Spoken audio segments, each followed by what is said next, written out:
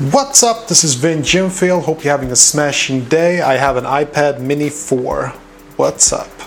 So today's video and episode and podcast, I just want to mention 4 things about my iPad Mini 4 that I just don't like.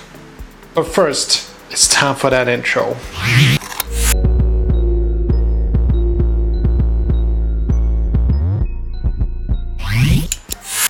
Okay, so the first thing I'm gonna mention that I don't like about my iPad Mini 4, and this goes for all the iPads, there is basically no 3D touch. And if you have an iPhone, you know what 3D touch is. It's basically you can do a little push on an icon and you can sort of get like a menu or something. It's kind of practical, especially when you're typing.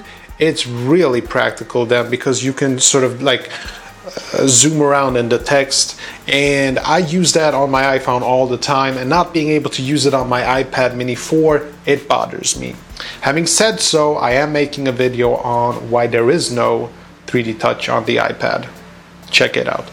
But let's go into the second thing that I don't enjoy about this. It's gonna be more of a personal thing for me since I'm a vlogger. I vlog a lot, on my iPhone, and I want to be able to vlog a lot on my iPad Mini 4, but there is no good front-facing camera. I mean, it's good, it's 720p, and for practical selfies, it works fine in good light, I guess, but there is no 1080p, and 1080p is like the minimum that I put on that. So that's something that I'm kind of frown upon.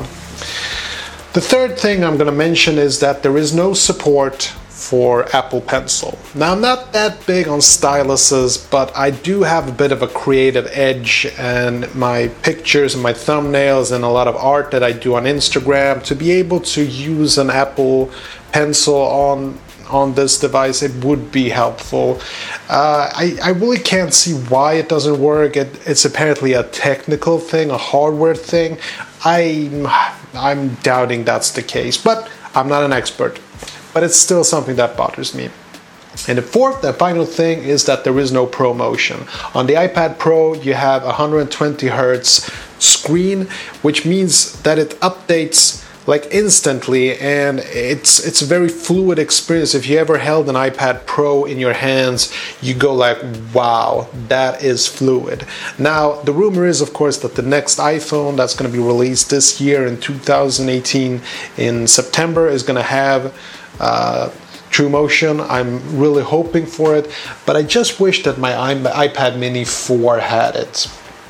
Okay, that was it. Now, just because that has these 4 minor complaints, it doesn't mean that I'm not happy with my iPad Mini 4. It's quite the contrary. I love my iPad Mini 4, and I think it's one of the most genuine experiences of my life, like a real Apple product. I really enjoy using it all the time. So what do you think? Do you agree with my list, or do you have something else that bothers you about the iPad Mini 4? Let me know in the comment section below.